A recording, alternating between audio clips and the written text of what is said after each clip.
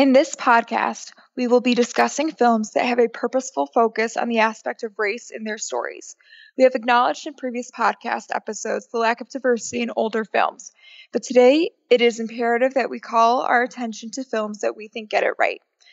Jack and I have films that we both recommend checking out. Although there are so many films out there that do an amazing job of highlighting disparities in race, this is just one sampling. Next week, we will do a more in-depth look at Black history in cinema. For resources and discovering ways to better become involved in the fight for justice and equality, I highly recommend the NAACP website. We will post a link to their site in our social media bios.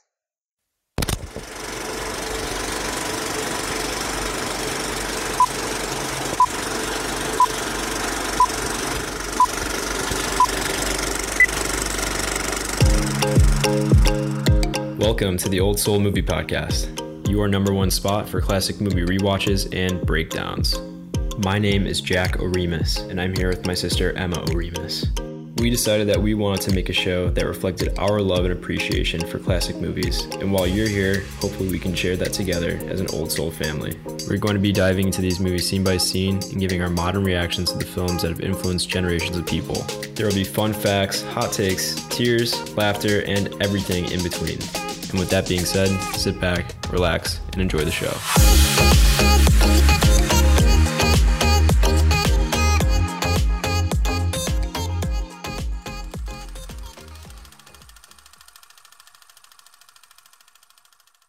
All right, everyone, welcome back to another very special episode of the Old Soul Movie Podcast. And like Emma mentioned before, today is going to be a little bit different. Today we are going to be covering movies that really highlight people of color and that tackle the disparity that is out there in cinema. So very excited to do this. I think obviously paying attention to everything that's going on in the world right now, this is a very important thing to cover, and I'm excited to do it. Emma, how are you today? I am doing it just fine and dandy. It is a beautiful sunny day, and the world has been hurting really bad lately. And I think it's important that we continue education on Black-related issues to the best of our ability. And I think that some of the movies that we picked out do a great job of doing so, and through the artistry. Definitely. I'm excited. I mean, these are a few of my favorite movies. I never really get to talk about them that much, just because. But yeah, I'm super excited to highlight them today, give them their time to shine. And yeah, Emma, do you want to start us off with we each have three movies. We each have three. Yeah. We'll alternate between our choices. I have three and Jack has three. So I will start us off. I also want to note that this is going to be very short snippets because we wanted to cover a variety of films. We're not doing an in-depth, comprehensive rewatch. We're pretty much just doing background info and some of our personal reactions to these films. Hopefully in the future, I'm definitely hoping we can at least tackle a couple of these for rewatches in the future. But right now, we just kind of want to push some introductions out there. So we'll start with one of my picks. And my first pick here to me is by far one of, if not the most important movie to watch right now, given the death of George Floyd, Breonna Taylor, and Ahmaud Arbery. I think that this is a phenomenal film, and that is Do the Right Thing, which came out in 1989. It is a film directed by Spike Lee. It stars Spike Lee, Danny Aiello, Ossie Davis, Ruby Dee, Giancarlo Esposito, Bill Nunn, and Samuel L. Jackson.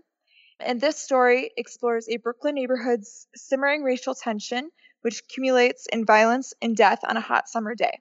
So there's a lot of different characters and stories kind of interwoven. It mainly focuses on Mookie, who's a pizza delivery guy. He is Black, and he works for a pizza shop. And one of Sal's sons is very racist and prejudiced against Black people. So what's cool, and this is actually from a psychologist's perspective too, this is accurate. Crime rates do tend to go up in summer months, which is really kind of a fascinating correlation. And Spike Lee got the idea of this film after watching Alfred Hitchcock Presents. And there's an episode in that in which there's a theory that hot weather does increase violent tendencies. It was also inspired by the 1986 Howard Beach racial incident, which was an occurrence of an African-American man being killed, and the shooting of Eleanor Bumpus by police. And the screenplay was written in 2 weeks, and what's amazing is that it was such a short amount of time that it was still nominated for Best Original Screenplay at the Academy Awards. I think that this is one of the most important films of the 80s and one of the most important films in American cinema. I know I've mentioned it last week that I think that Back to the Future is, jokingly, I mentioned that it's a prerequisite to being an American. This is probably more so a prerequisite to being an American. This is just one snapshot of an issue that has been nonstop before and after this movie's release. So to take a look and really zero in on this film, I think can help provide someone with an understanding of what's going on in our current state of the world.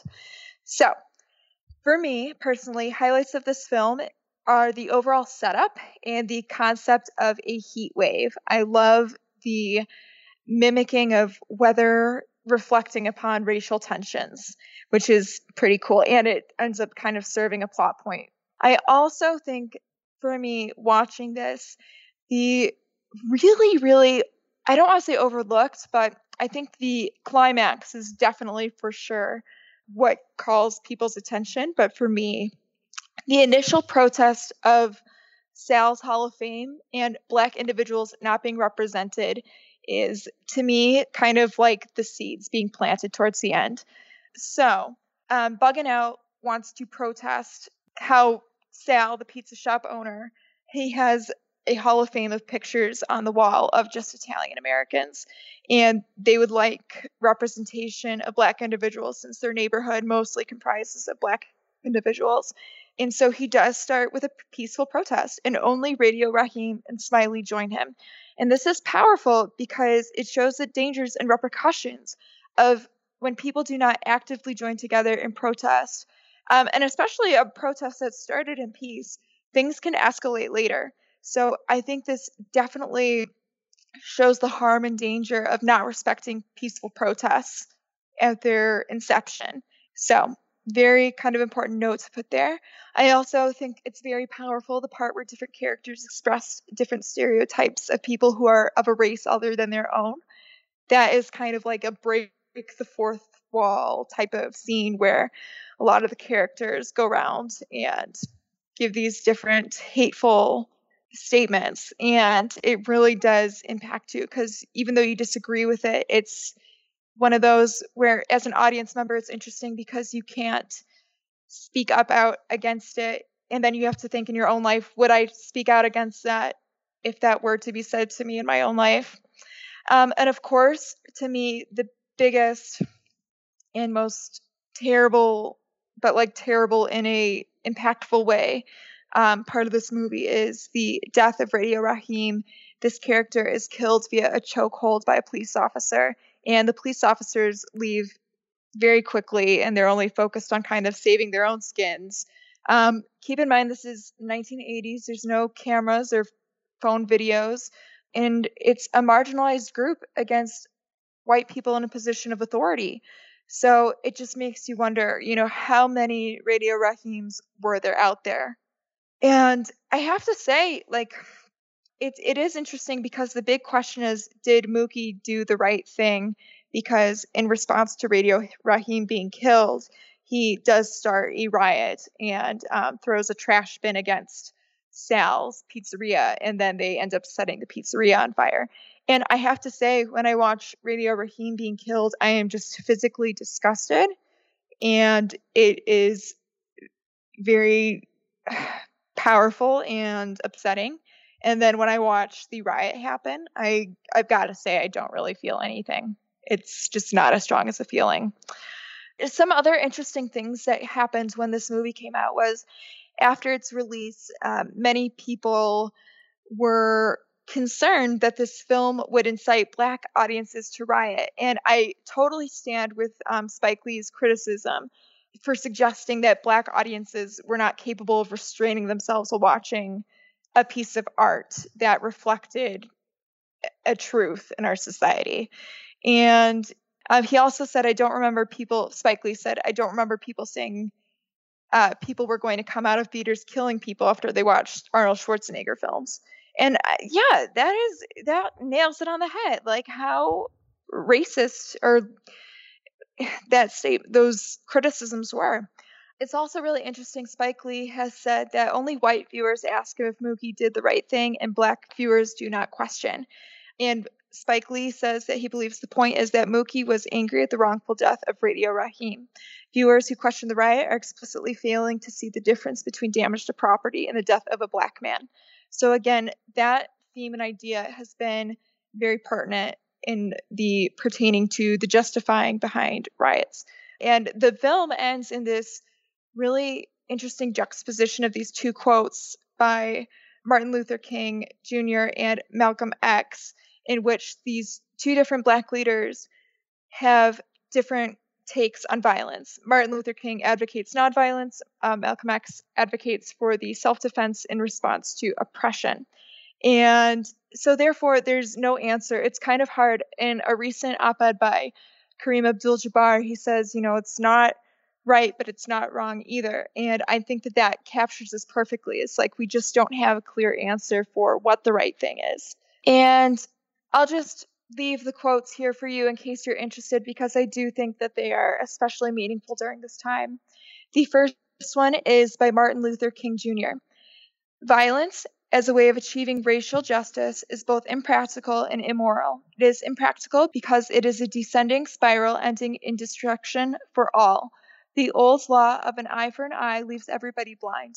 It is immoral because it seeks to humiliate the opponent rather than win his understanding.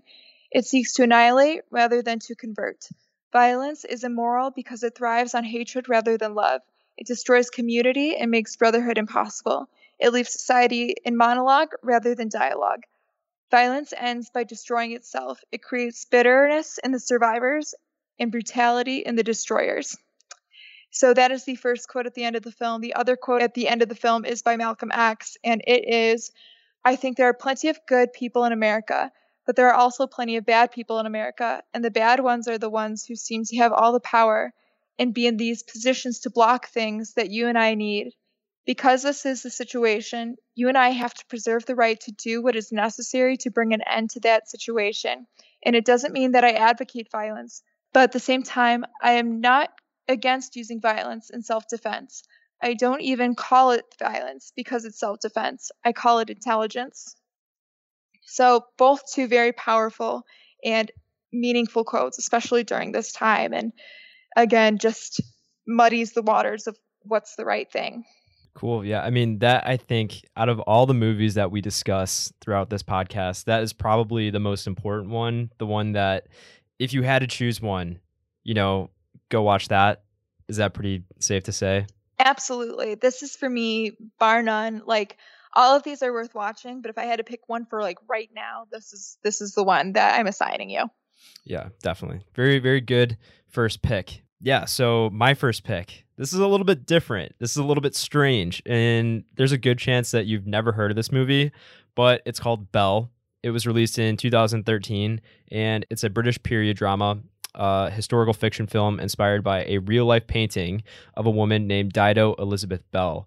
She was the illegitimate mixed-race daughter of a British admiral, and she plays an important role in the abolition of slavery in England.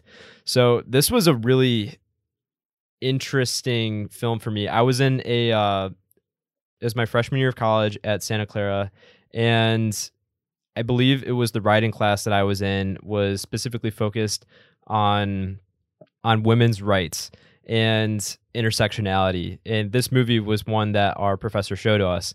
And there were just so many things that stuck out to me when I watched it for the first time. I wasn't expecting to like it anywhere near as much as I did. And I think it was really interesting because it covered a different country and sort of their relation to racial histories. It's just a really, really interesting film. I don't have as much to say compared to Do the Right Thing, but I think there are a couple things to take note of. One, that it was directed by Amma Asanta. She's a British black filmmaker, and it was also written by a British Nigerian named Misan Sege. I think it's cool just to sort of get a different viewpoint, a different directorial style, just a new kind of film. Just because British films are different than American films, it definitely has a bit of a different style. But I really, really enjoyed just watching this one. I also think that there are great performances all around, most notably by the lead, Gugu Mbatha-Raw. Also, for all you Harry Potter fans, Tom Felton, aka Draco from Harry Potter, is in it as well. So that will be the familiar face that you see. But yeah, I mean, the reason why I really liked this movie and why it resonated with me so much is that it gives a little bit more of a global perspective of racism, and it's just a beautiful movie to watch. I mean, like, the picture is incredible. I think I was watching it on this projector, which was amazing too, which is besides the point, but I was stunned while I was watching it. I can't remember the last time that I was just amazed by the camera work of a movie. It's really, really incredible to watch. But I also think that it does a good job of providing insight into the nature of being a mixed race, even though this is in England in, the late 18th century. I think that it's pretty cool to see sort of this concept of being too high class to be sort of with the slaves that Dido/Belle was sort of around in her family, but also not being white enough to be considered family to the admiral and to everyone else sort of involved in her circle. So I think that could be pretty pertinent to some people today too, maybe feeling like they don't completely identify one way or the other, and just having, different identities. I think it really explores that concept really well, while also I'm just a sucker for historical fiction. I love a good timepiece or whatever. Is that what it's called? Timepiece? Oh, well, period yeah, piece. Period piece. Yeah, I love a good period piece. Just overall, I think it's a really, really strong, very underrated, slept on movie that you should check out. I like that it's set in a different time. I like that it's set in the past, and I think that those movies that are set in the past can really speak volumes about issues that haven't really resolved themselves today.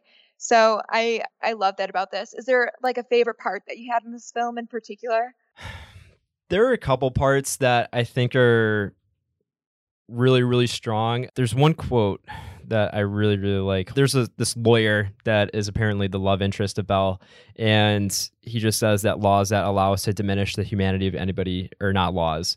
And so it's cool to imagine being like in that period and really know that it wasn't that long ago when this was all happening, and this was even like 50 years before the American Civil War. So I think it's just very notable for us to cover, and it's a cool movie, I think, to see that not everyone is familiar with. Absolutely. Very cool. Very nice. Yeah. I'll have to watch it. So my second pick is Imitation of Life, the 1934 version. So in 2005, Imitation of Life was selected for preservation in the United States National Film Registry because it was deemed culturally, historically, and aesthetically significant. And it was also named by Time in 2007 as one of the 25 most important films on race. So the story is about a struggling widow and her daughter who take in a black housekeeper who is also a single woman, and her pretty fair-skinned daughter who could pass as white. And the two women start a successful business, but they face family identity and racial crises and issues as they build this empire. So, Imitation of Life was nominated for 3 Academy Awards, and keep in mind that the Academy Awards were just a few years into even existing. And it was nominated for Best Picture, Best Assistant Director for Scott R. Beale, and Best Sound Mixing by Theodore Soderbergh.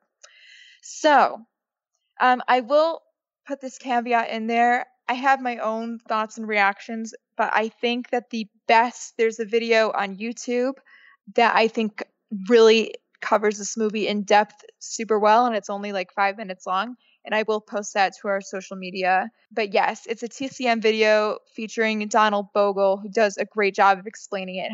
But I will talk about some of those highlighted points right now. So, really interesting. Universal had a lot of time getting past the censors with our favorite, Hays Code. Yes. Joseph Green objected to the elements of racial mixing in this story because it, and this is a quote, not only violates production code, but is very dangerous from the standpoint both of industry and public policy. And he did reject the project at first, the idea of a Black woman wanting to be a passing white woman, which again disrupts their policy on racial mixing, which is so dumb. I can't even believe I'm saying that. Yeah, so the production code censors had a lot of difficulty trying to negotiate how racial difference would be filmed and even the filming process itself.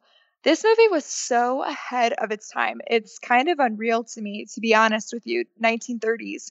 And this is one of, if not the only Depression era films that really shows a true race problem in America. And I love that it's told through the lens of two women, one being white, one being Black. And a further point of interest is that the Black woman's daughter could be a passing white woman. And some areas of interest or some highlights that I think really speak to me is I get very heated because the white woman, Beatrice, makes a product based off the pancake recipe of Delilah, the Black woman. And she builds this pancake empire or whatever. And then she's like, I'm going to give you 20% to Delilah. And it's absurd because Delilah's the one that's her recipe. That's the reason for the success. So it's very aggravating to watch that, and rightfully so. And I'm curious, as an audience in 1934, I'm just curious what that response would be. Fredi Washington is, to me, gorgeous, talented, supremely amazing, both in her personal life and on the screen. And she is a light-skinned Black actress, and she was actually told in her own personal career that she should pass as a white actress if she wants to get jobs, and she did refuse. And the actor she plays, Peola, denies being related to her mother in one part and gets a job based off of saying that she's white. And she does use that skin color to get ahead. It is kind of interesting. There's a lot of people from the Black community have expressed a disbelief in this character's actions here. But the historians, especially Donald Bogle, in the video that I recommend, he does show the interest in trying to take white opportunities and the importance of white opportunity. Characters' actions in this film capture that concept very well. I will say this too, it was unusual and cool that they did cast a Black actress for the role of Peola, the light-skinned Black woman that can pass as white, because the 1959 movie does not cast a Black or biracial woman in this role. Susan Kohner, who plays the equivalent of that role, is Austrian-Hungarian and of Mexican descent. So again, 1934 versus moving onward in the timeline of history, it gets worse with accurate representation in film. And yeah, this movie was released 2 decades earlier than that one, and it did cast a Black actress. So that just goes to show you how divided things were in the 50s. But it is an amazing film, again, looking at two single women and involved in business and mother-daughter relationships and racial relationships. It's very comprehensive, and I agree with Time. I think it is one of the most important movies on race. Awesome. Yeah, no, that's very good stuff. So my next pick is Friday, which came out in 1995. And if you haven't seen it, first off, you're missing out on a lot of laughs, but it details one Friday in South Central Los Angeles. Craig Jones, played by Ice Cube, has just gotten fired on his day off for stealing cardboard boxes and has to deal with his rent being due, an overbearing girlfriend, and his best friend Smokey, played by Chris Tucker, who owes a local drug dealer some money. So I saw this movie, I want to say, when I was pretty young. I might have been 13 or 14, but I watched it with a lot of my baseball teammates who also grew up on the south side of Chicago, and it was one of their favorite movies too. And it was sort of my first indoctrination into Black culture, and it just gave us really funny stuff to reference. I think that it's a lot different than a lot of other movies that are out there, like Do the Right Thing, Boys in the Hood, Menace to Society. This really covers the sort of lighter moments that happen while growing up in some rougher areas and rougher neighborhoods. And I think that, yes, there's a place for, I think, the more dramatic films, but I think there also needs to be something light to like get you through the hardships of, what might be happening around you. And I think that this really does a good job of showing sort of the those more humorous moments that happen while growing up in some hard places. And I think that's really what Ice Cube was going for. A lot of the things that happen in the movie actually happened to him on the block that he grew up in, and Ice Cube has even described it sort of as being a little bit of a passion project. He ended up paying a lot of the actors out of pocket himself, and it just also has endless modern references like Bye Felicia, You Got Knocked Up Out, How Do You Get Fired on Your Day Off? All these things were, yeah, that's a good one. It was very improv driven. So it was cool to give them a little bit more freedom and to sort of detail like a very simple story sort of in its essence, but in a way it was kind of like an everyday thing, which I think makes it really, really cool to see, to understand. And even if it's just a tiny bit, it gives you somewhat of an insight into what some people had to do in order to make it out. And that's just by finding a little bit of the lighter moments that happen. So yeah, really, really good movie, really solid. And yeah, if you're more of a comedy person, I'd say that this is the perfect movie for you to watch, to really get an idea of sort of what it's like to grow up in those neighborhoods. Very cool. So my next one is a beloved classic. It is The Color Purple, which came out in 1985. It is based on the 1982 Pulitzer Prize-winning novel of the same name by Alice Walker. It's directed by Steven Spielberg. It stars Whoopi Goldberg, Danny Glover, Oprah Winfrey, and Margaret Avery. And the story explores that of Celie Harris, who's an African-American girl living around the early 1900s. And it really depicts this full story of African-American women facing problems pertaining to sexism and racism and poverty and incest and violence against women. So many things through the relationship with the men in their lives. And Celie ends up becoming very transformed because she does recognize her own self-worth as a Black woman with the help of her two female friends.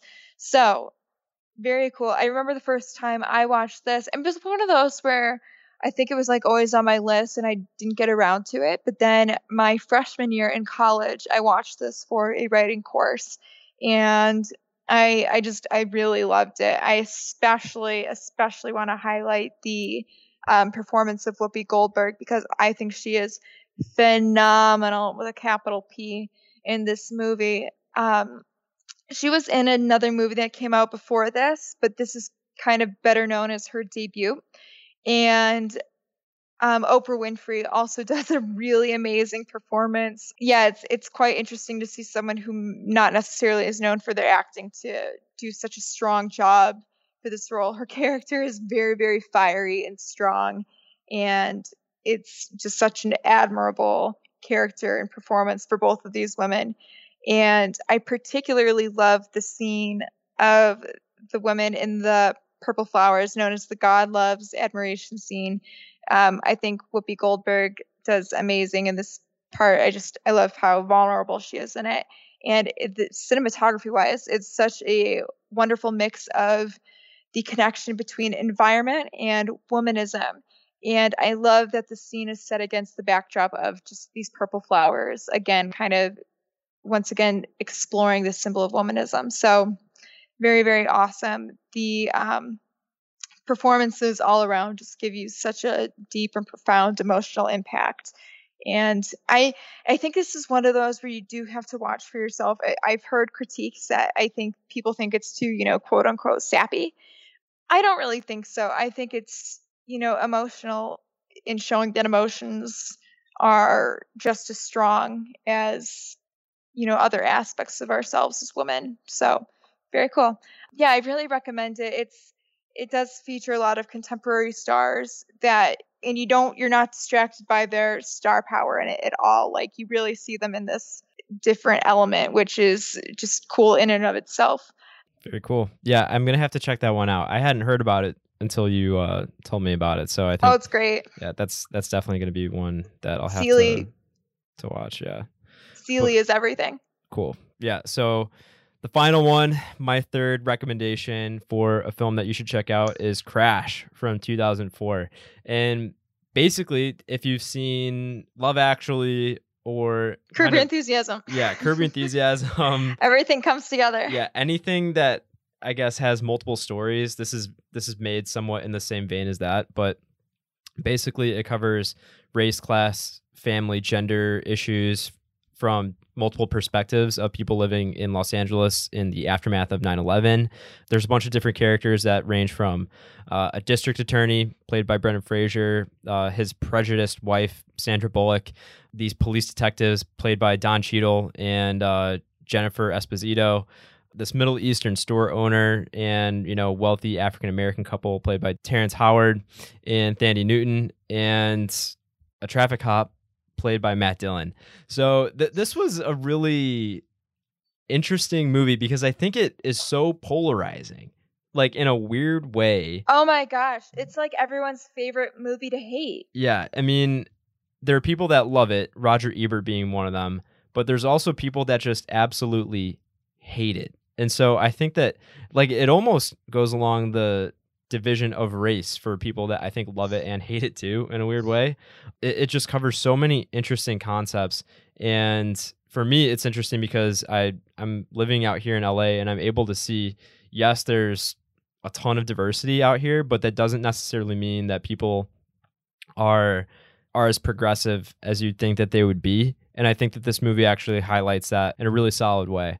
It's like we just mentioned a moment ago, very polarizing. It actually won Best Picture at the 78th Academy Awards. It also probably one of the most frowned upon Best Picture winners. Yeah.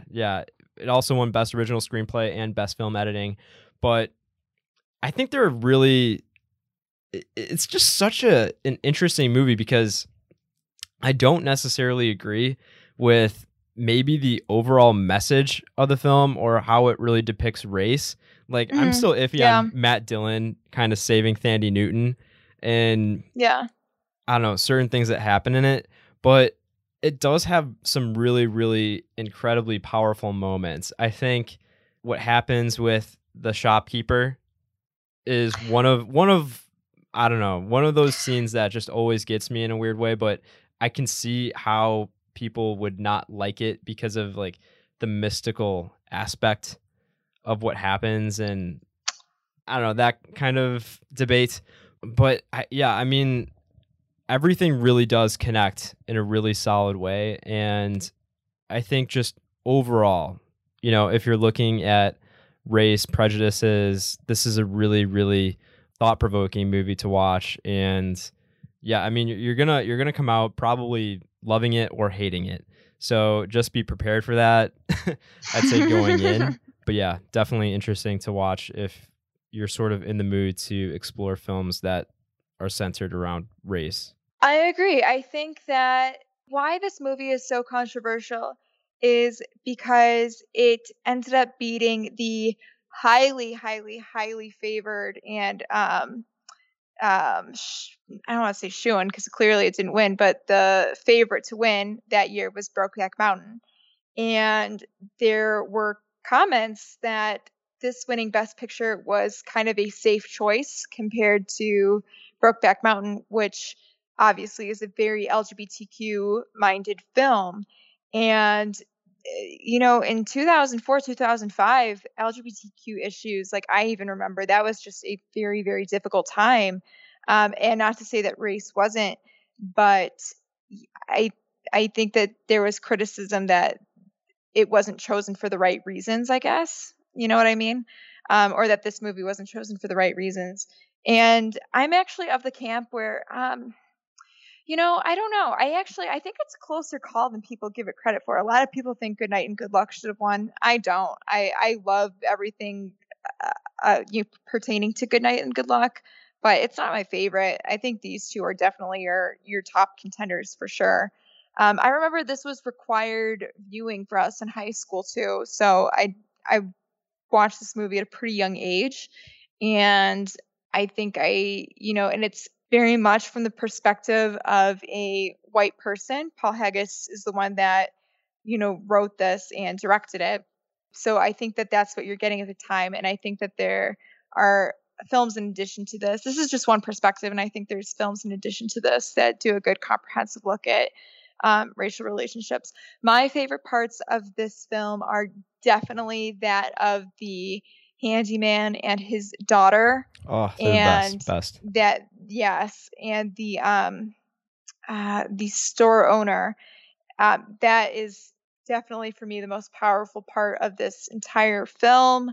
I think that Sandra Bullock did a pretty good job for the role she's given.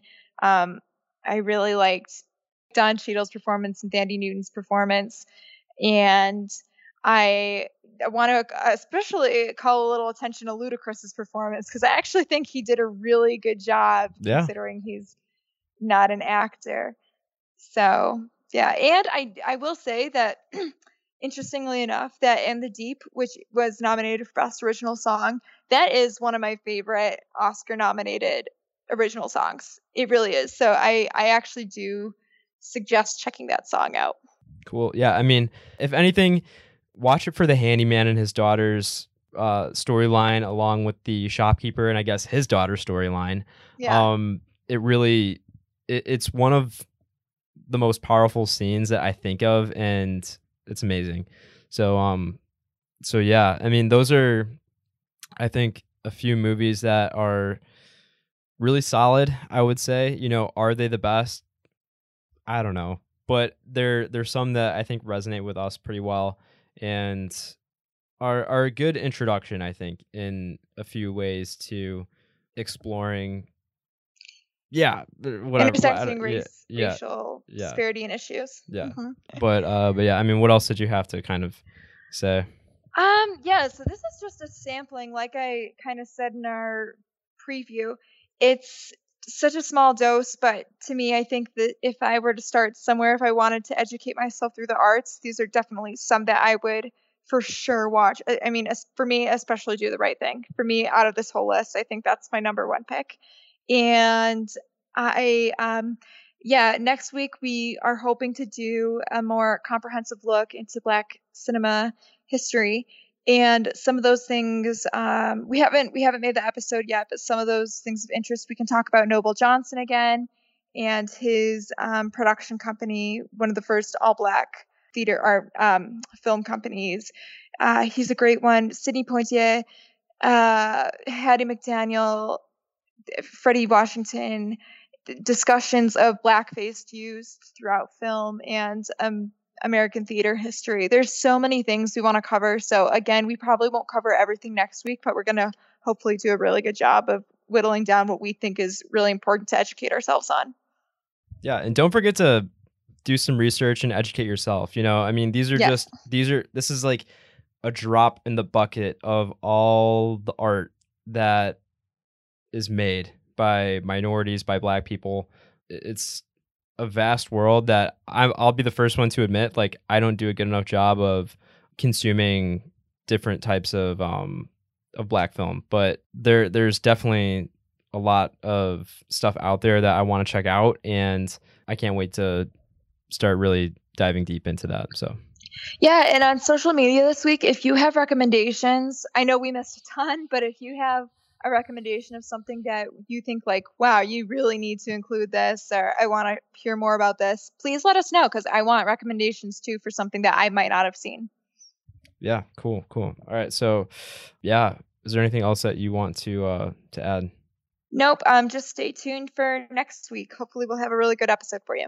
Don't forget to subscribe, share with a friend, someone that you think would really like this episode, someone that you think would benefit from it, someone that you think doesn't know much about Black cinema and you want them to hear about a few movies that they might be interested in. I think this is the perfect episode for that. Don't forget to follow us on Instagram, Twitter, Facebook, all the social medias, Old Soul Movie Pod. You'll be able to find it. And yeah, guys, stay safe out there. Until next time, take care. See y'all very soon.